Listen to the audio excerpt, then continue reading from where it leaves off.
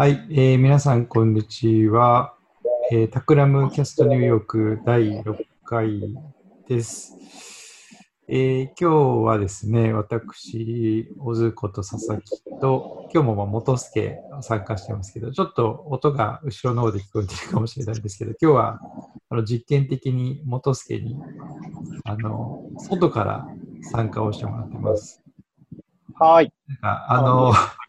報はい。道レポーター、報道記者みたいになって、現地からお届けしますみたいな感じになってますけど、はい。ですね。ニューヨークから、元助が、はい。ここに繋がっています。はい。よろしくお願いします。お願いします。今は、ちょっとね、ニューヨーク、まだ明るいですよね。今、夜の7時半ぐらい。夜の7時半うん。ぐらいですね。はい。で今、ニューヨークのエリアちょ的にはどの辺にいるんだっけ？マンハッタンのミッドタウンウエスうんトうん。の方で、ハドソン川が近いはい。ところに、なるほど、なるほど。うんうん。はい。ちょうどこの時間は、日が沈んできて、あ、ね。夕焼けが綺麗な感じですあ、ね。本当だ、はい。本当だ。うん。なんかね、今日は外で録音するような新しいガジェットも導入してもらって、はい。iPhone と、この、ロードの、マイクですね。融合がうんうん。ついたマイクを入手したんで、これが、今回やってみて、うまくいったら、いろんなところに、出向いて、現地から、収録するっていうのも、やっていいかな、っていうふうに思ってるんで、今日は自宅から近いところを実験的にやってみるっていう感じですね。はい。今日は6月25なんですけど、今週からニューヨーク市が経済再開のフェーズ2に入ったということで、ちょっと街の様子が変わってきたっていうね、ことをはい。聞いてるんですけど、どうですか？はい。フェーズ2に入って、うん。小売店の、店内での営業が、キャパシティは、50%以下に抑えるなどの、ルールがあるんですけれども、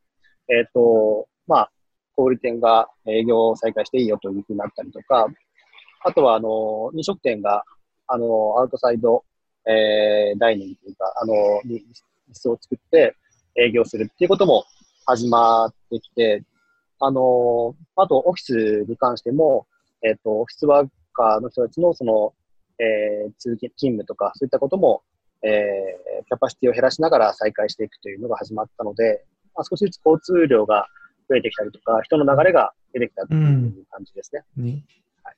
なんかさっきからね、ストリートから車の音が聞こえたりとかしてるので、ね、徐々になんか数週間前まではね、通りに車がいないみたいなことが言われてたけはい。ど、どうですか？戻っそうですね。てきた？はい。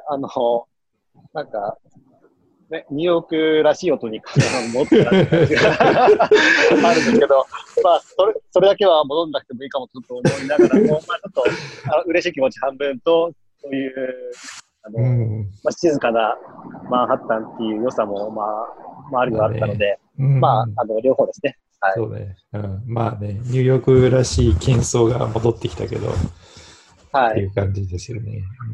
うん。それで月曜日に、フェーズ2が始まったんうん。で、うん。改めて、ちょっと双方の方がどんな感じになってるかなと思って、行ってみたんですね。で、まだ、交通量の話で言うと、まあ、多分、外出する人とか出かける人は少しずつ増えてきてるんですけど、ウーバーとかイエローキャブとかの供給が、そこがフィットしなくって、まだ公共交通機関にはちょっと乗りたくないなっていうのもあって、ウーバー呼んだんですけど、まだ30分ぐらい、かからないと来ないっていうよううな感じがあったん。りとか、少し、まだちょっとはね、正常には戻ってない感じがなるほど。ありますけれどうん。も、はい。で、そうか。まあそうだよね。うん。そうですね。で、先週の、収録でも、双方の方に来ましたって話をしましたけれども、行ってみて、もうちょっと、なんだろうな、お店が開いてるとか、そういった変化があることを期待したんですけど、まず準備の、を始めたっていうような感じが多くって、どの双方のお店も、8割、9割ぐらいは閉まっているようなそうなんで形で、すね。うん。はい。それこそ、オールバーズとか、そういった D2C 系の、店舗とかも、まあ、前回の時には、お店の中が段ボール山積みだったんですけど、今回行ったらスタッフが店内にいて、靴を並び直して、うん。開店に向けた準備を進めているっていうような、うん。感じでしたね。はい。なるほど。うん。まあ確かにね、再開してすぐにオープンってならないですよね。準備とかもあるからね。従業員の方もね、うん。いろいろ。そうですね。うん。うん、じゃあ、そうだよね。双方、ちょっとプラプラしながら、どうなってるかなって見てきてもらって、なんか、ね、エバーはい。レーンとかは空いてるとか、ユニクロとかアップルストアとか。うはい。ん。そうですね。本当に限られた、店舗が、営業を少しずつ再開をしていって、ユニクロとかアップルストアとか、そういった割と大手のところは、いくつか始めたんですけれども、小規模というか、D2C 系で言うと、うん。エバーレーンが唯一、あの、店舗を開けていて、その開け方が、カーブサイド、ピックアップというか、店内に、入れあないんですけれどあ、も、ドアのところにテーブルを置いて、そこにスタッフが立ってるんですね。で、ちゃんと店内の服はこう陳列してあって、この外、窓、全面がガラスになっている店舗なんですけれども、そこから見えるものを、店員が持ってきますよと。面白い。はい。そういうことか。じゃあちょっとあのパンツ持ってきてとか、あの T シャツ持ってそうです、きてとそうです。か言って、で、ちょっとサイズ合うかなみたいな感じで。はい。もちろん試着はできないよね。だから、ちょっはい。とこう、合わせてみてみたいな。体に合わせて、はい。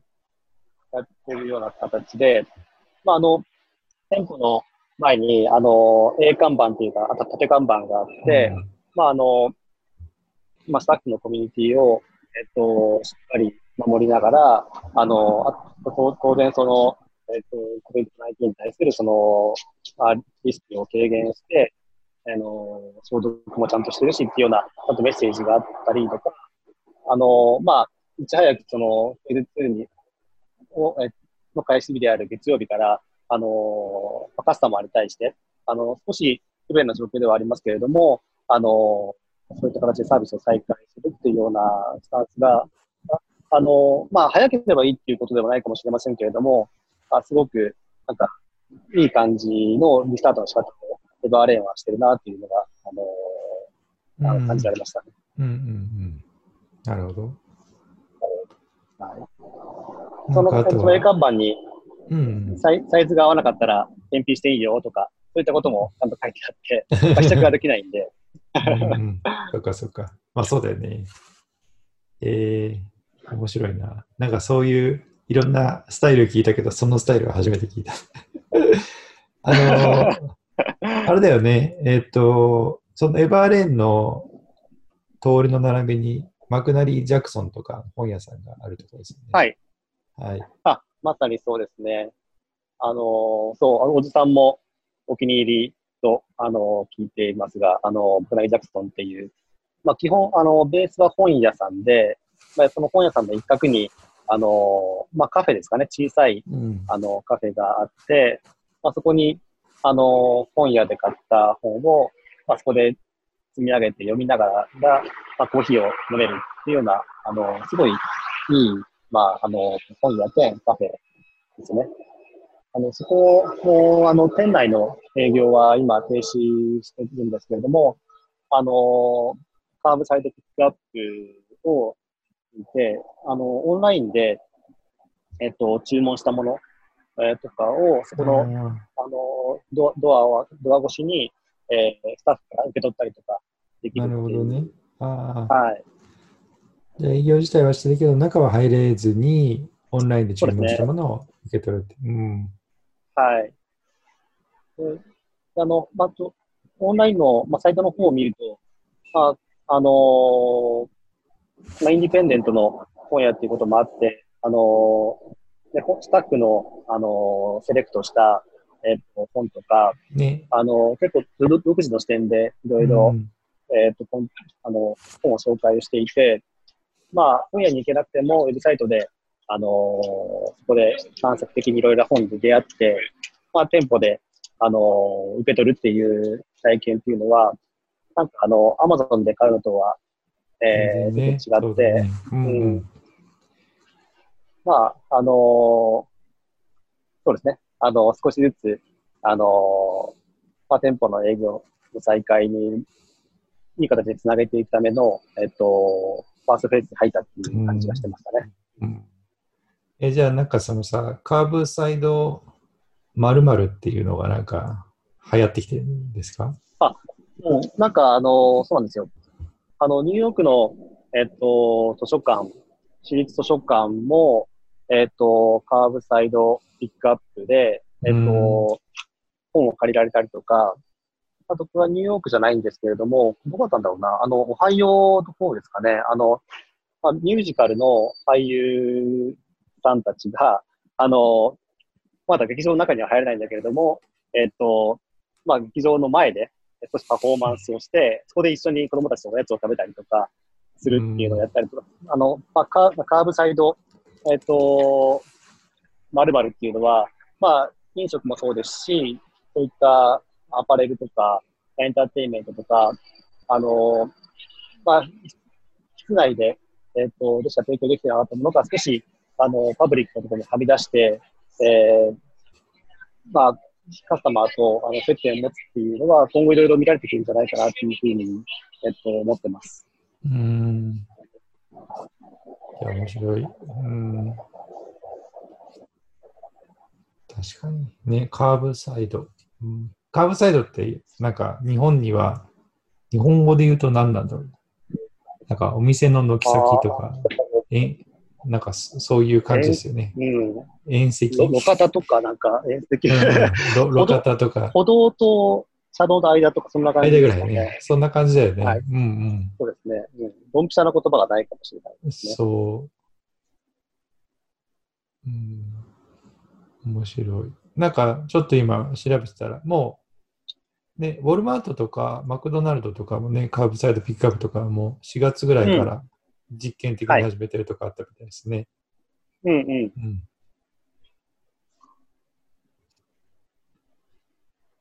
なるほど。あ、それでそうだ、これの、ポッドキャストの初回だったかな、1回目か2回目にご紹介をした、フォーゲットミーノットっていうバーが、あうんうんうの、ん。えっと、小売店に、業態はいはい。変更したっていうのをちょっと紹介したとうん。思うんですけれども、そこにちょっと足を運んでみたら、またすごくって、この月曜日から、もう、まあ、彼らはもともとバーで、そこ、ジェネラルストア、まあ、八百屋に、一晩で、自分たちうん。の DIY で店舗のその業態変更してしまったんですけれども、まあ、今日行ったらまた全然違うお店になっていて、あのだから道にもうテーブルと、テントというか、そのパラソルを、出して、もう、その、八百屋的な野菜とかはもうなくなっていて、どうする状況に応じて柔軟に、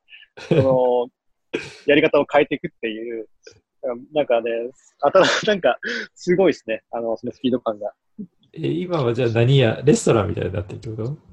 今は、バープラス雑貨って感じですかね。もうお酒が飲めて、雑貨があって、っていうような、で、少し軽食もあるっていうような感じになってますね。だんだんぐちゃぐちゃになってきた。なんなってきましたね、もう。まあ、なんか本当に彼らが言ってるみたいに、コミュニティに求められることは何でもやるっていうような、いいね。うん。彼らのスタンスがあって、本当に、そこには、地元の人だろうなって思えるような人たちが集まっていて、まあ、ワイワイ、昼間から、少し飲みながら会話をしていうん。る姿が、すごいなんか、なかなか人と、ね、フェイスフェイスで会いづらかった期間を経て、すごいその光景が良かったですし、うん。そういう状況を待ってたんだろうなっていうふうに、思いましたね。いいですね。たくましい。うん。はい、たくましいですね。ね。いや、素晴らしい。じゃあちょっとニューヨーク、ちょっとね、また、デモを受けてまた感染者が増えているみたいなはい。話もありますが、はい。気をつけてください。はい。僕もそうですね。気をつけます。はい。はい。今日は、ニューヨークは今そんな感じで徐々に経済活動が再開してますということですけど、なんかね、このテーマはいろんなところで話されたりとかもしてるけど、コワーキングのはい。今後みたいなうん。話をしていきたいなというところではい。すけど、なんか WeWork がレポート出したみたいな話をさっき聞いたんではい。すけど、うん。そうですね。w ワークが、入居している企業の、不動産部門とか、まあ、トップの人にインタビューをしながら、まあ、新しいニューノーマルの、まあ、コワーキングスペースの姿みたいなことを、模索をしていて、あの、この資料はちょっとURL を貼っておきますけれども、はい。あの、そうですね。まあ、短期的な、解決ではなくて、まあ、中長期的にどういう姿になっているべきかということを彼らが考え始めていて、タクダムニューヨークも、まあ、うん。今、ニューヨークではなく、ノイエハウスっていう、小規模な、ハリウッドと、西海岸に一つあって、ニューヨークに一つ、まあ、世界で3、4拠個ぐらいしかない、パブスペースに入ってるんですけど、うんうそこん。も、まあ、ニューヨークも、クローズしていたのが、まあ、7月には再開するっていうふうになっていて、まあ、それぞれ大規模にやっている WeWork のような、プレイヤーのコワーキングオフィスの、まあ、再開の仕方と、まあ、小規模でやっているコミュニティが濃い、ことを売りにしているコワーキングスペースの再開の仕方っていうのは結構違うんだろうなっていうふううに、ん。思いながら、彼らの動向みたいなことを、チェックしてたっていう感じですね。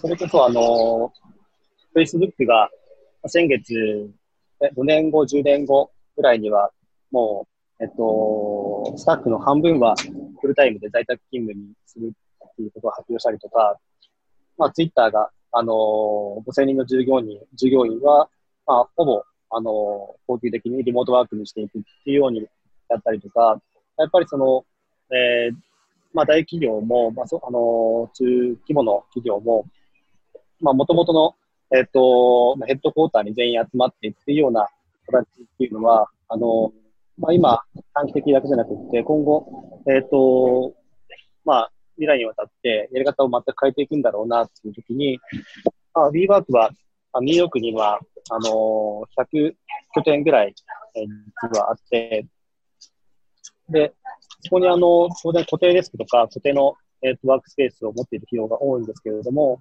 まあまあ、彼らがその100個あるそのニューヨークにある、オフィスを使って、かなり柔軟なプランっていうのを提示していて、企業が、まあ、従業員の、家に近い、WeWork に、まあ、で、チェックインをして働けるように、したりとか、あとはその、まあ、拡張性をかなり高めて、オフィスを借りていても、その日の、まあ、その月の人数によって、コストの、柔軟性とか確保するスペースを柔軟に変えられるとか、そういった、かなり柔軟な、プランっていうのを、提示し始めているっていうような状況ですね。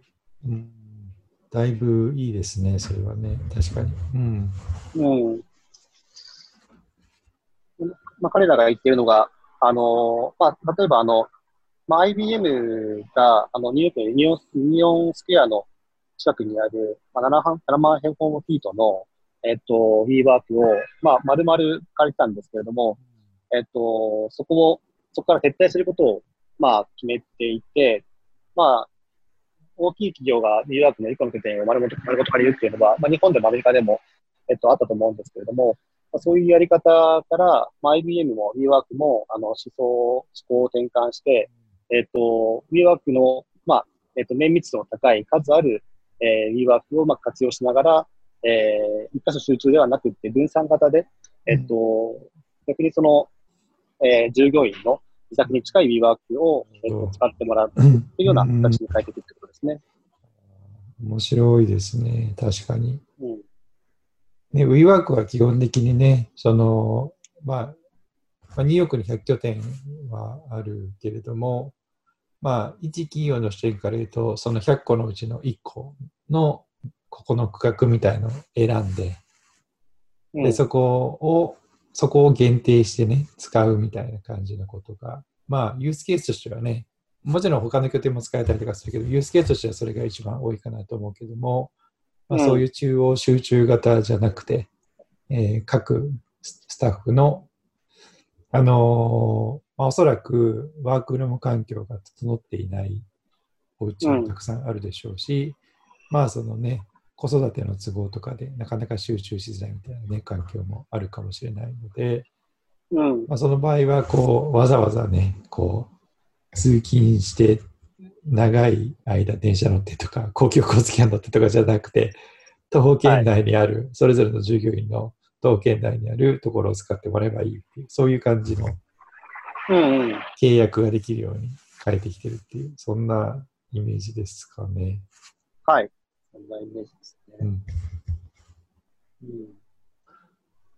うですね。将来の仕事は対面とリモートワークのハイブリッドモデルになるっていうことを、まあ、言ってたりとか、まあ、対面で集まるときと、リモートで、まあ、仕事するときと、ハイブリッドで両方柔軟に選べて、まあ、個人の状況や、プロジェクトの状況とか、その時々の状況に合わせて、フレキシブルに、ワークスペースっていうのが、ある種、WeWork っていう、拠点が、数多く持っているっていうその強みを最大限に生かした、そういった提案がなされているなっていうふうに思っていて、まあ、最近 WeWork ってね、あんまりいい噂を、ここ半年1年ぐらいは、なかなか厳しい状況が続いてましたけれども、まあ、彼らはそういった、まあ、トップも変わって、現状のリソースというか資産を活用した、なんか挽回というか、新しいそのオフィススペースの、提供の仕方っていうのをぜひなんか作ってもらいたいなというふうに期待をしてますね。いや、なんかすごい今話聞いていろいろ、なんていうかすごいメイクセンスするというか、まあ確かにそうなるといいし、そうなるべきだよなと思いましたね。それ、WeWork の業態変更っていう話というよりは、なんかその企業っていうかオフィスのあり方として、そういう形のね、まあ、分散的でありながら、まあでもね、対面でやるときは対面でやってっていうところを、柔軟にどう変えれるかっていうところが、すごくこれからの、働き方とかオフィスのあり方で大事なポイントかなと思ったので、この、ね、WeWork の柔軟な変更はすごくいいんじゃないかなと思いましたね。そうですね。なので WeWork のそういった、ある種、なんていうんですかね、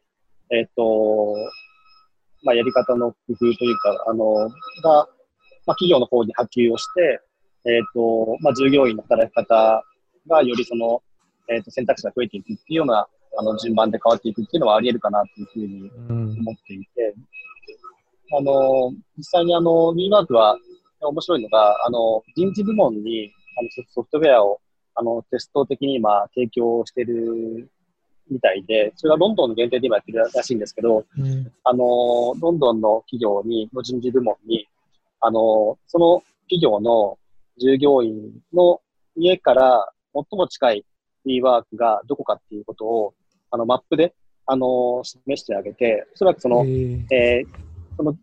企業の従業員が、全員が平均何分ぐらいで、近所のWeWorkに行けるかとか、そういった統計とか、まあ、リアリティみたいなことを示すソフトウェアを、まあ、2B で人事向けに提供してるみたいで、面白い。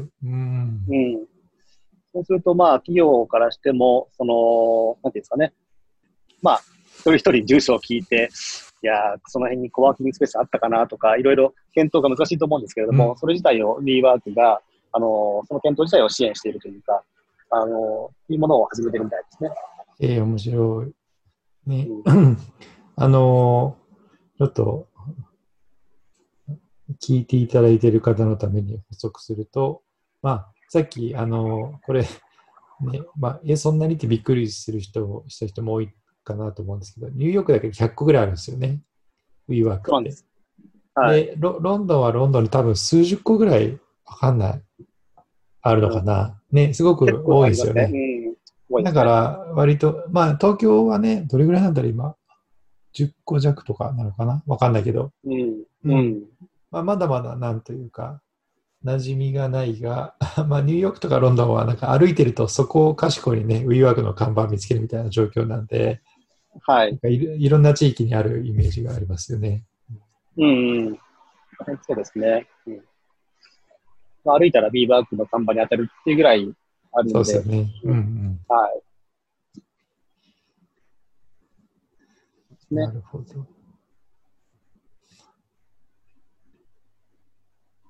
はい。そんな、We Work。あ、それでそう、We Live とか、We Grow とか、あの、まあ、ホテルのうん。ような、うんうん。ホテルと住居の間のような、コーリビングっていうんですかね、サービスやったりとか、まあ、子供向けの、教育事業とかを、始めたのは、なんかそれはなんかクローズするみたいな、検討をしてるらしいんですけれども、うん。あの、新しく逆に学校に対して、私立の学校に対して、場所を提供して、するっていうことを、今、ニューヨーク市の、学校と、議論を始めてるみたいなんですね。やっうん。ぱり学校に、子供が、教室に集まって、密集するっていうことが、なかなか、再開が難しかったりとか、あとは、お子さんがいる家庭で、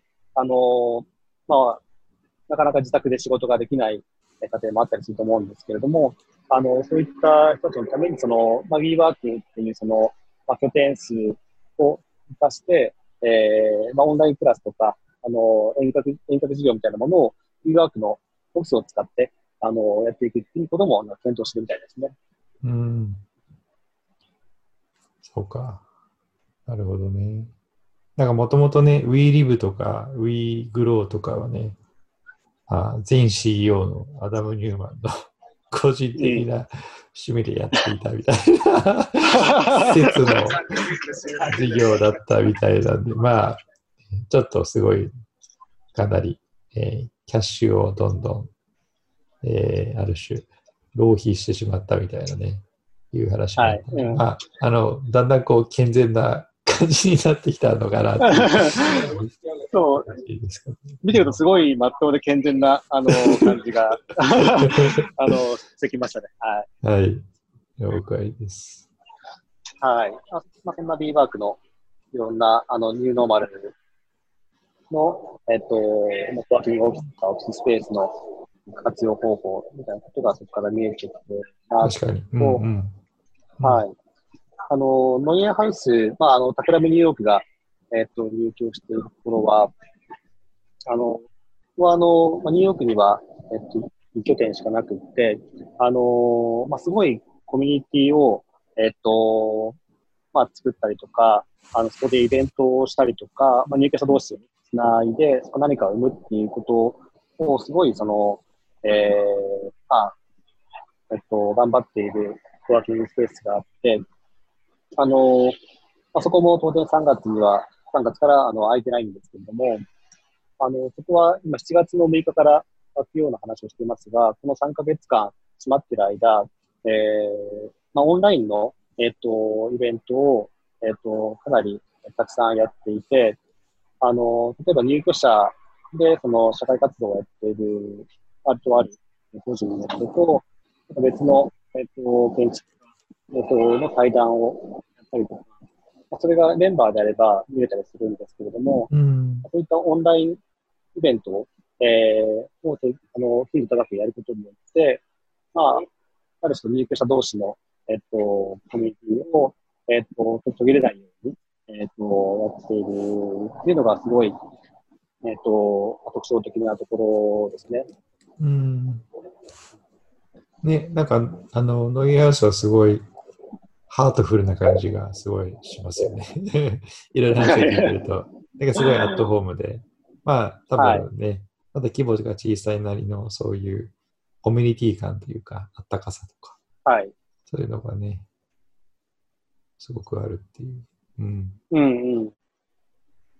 やっぱり、そうですね、コワーキングスペース、ニューヨークでどこに入るかっていうことを探していたときに、まあ、作業場とか、そういう利便性とか、コストの面とかで言うと、本当に WeWork 以外でもかなりたくさんあるんで、かなり決めるのは難しかったんですけれども、やっぱりそこに身を置いて、作業スペース以外の価値があるというか、人と、人を呼びやすいとか、そこで何か、ネットワークが作りやすいとか、そういったことを重視していたときに、ノイヤーハウスっていうのが、圧倒的に、価値が高いように感じられて、実際に入居してみると、コンシェルジュの人が、かなり印象的に覚えているのは、内見の時に、入居者一人一人の名前とか、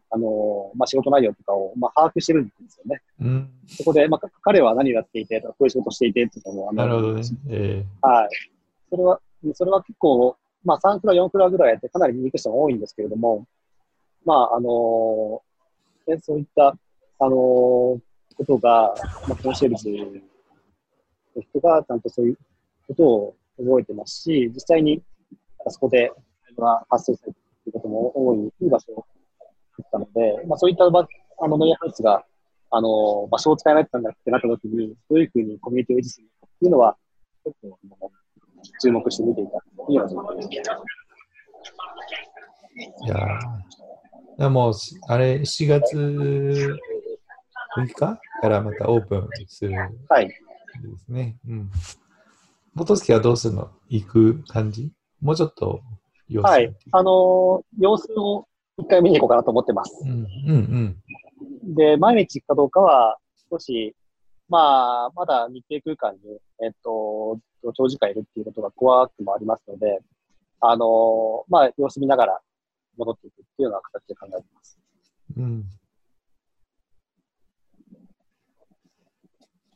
了解です。なんかちょっとね、さっき教えてもらった WeWork のレポートはだいぶ面白そうなので、ちょっと私も目を通してみようかなと思います。はい。ポッドキャストの説明文のところにリンクを貼っておきます。はい。じゃあ今日はストリート上からですね。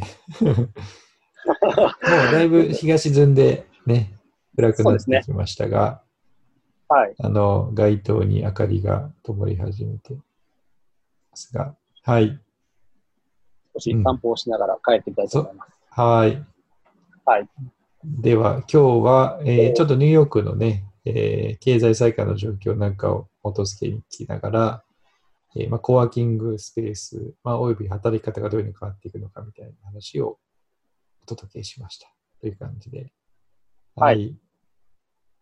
で写真もインスタグラムのアカウントに、アップして、みたいと思いますので、皆さんぜひ見てみてください。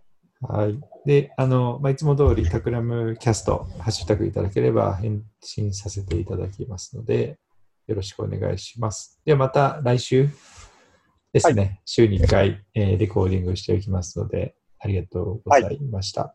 はい、ありがとうございました。はい、ではでは。はい。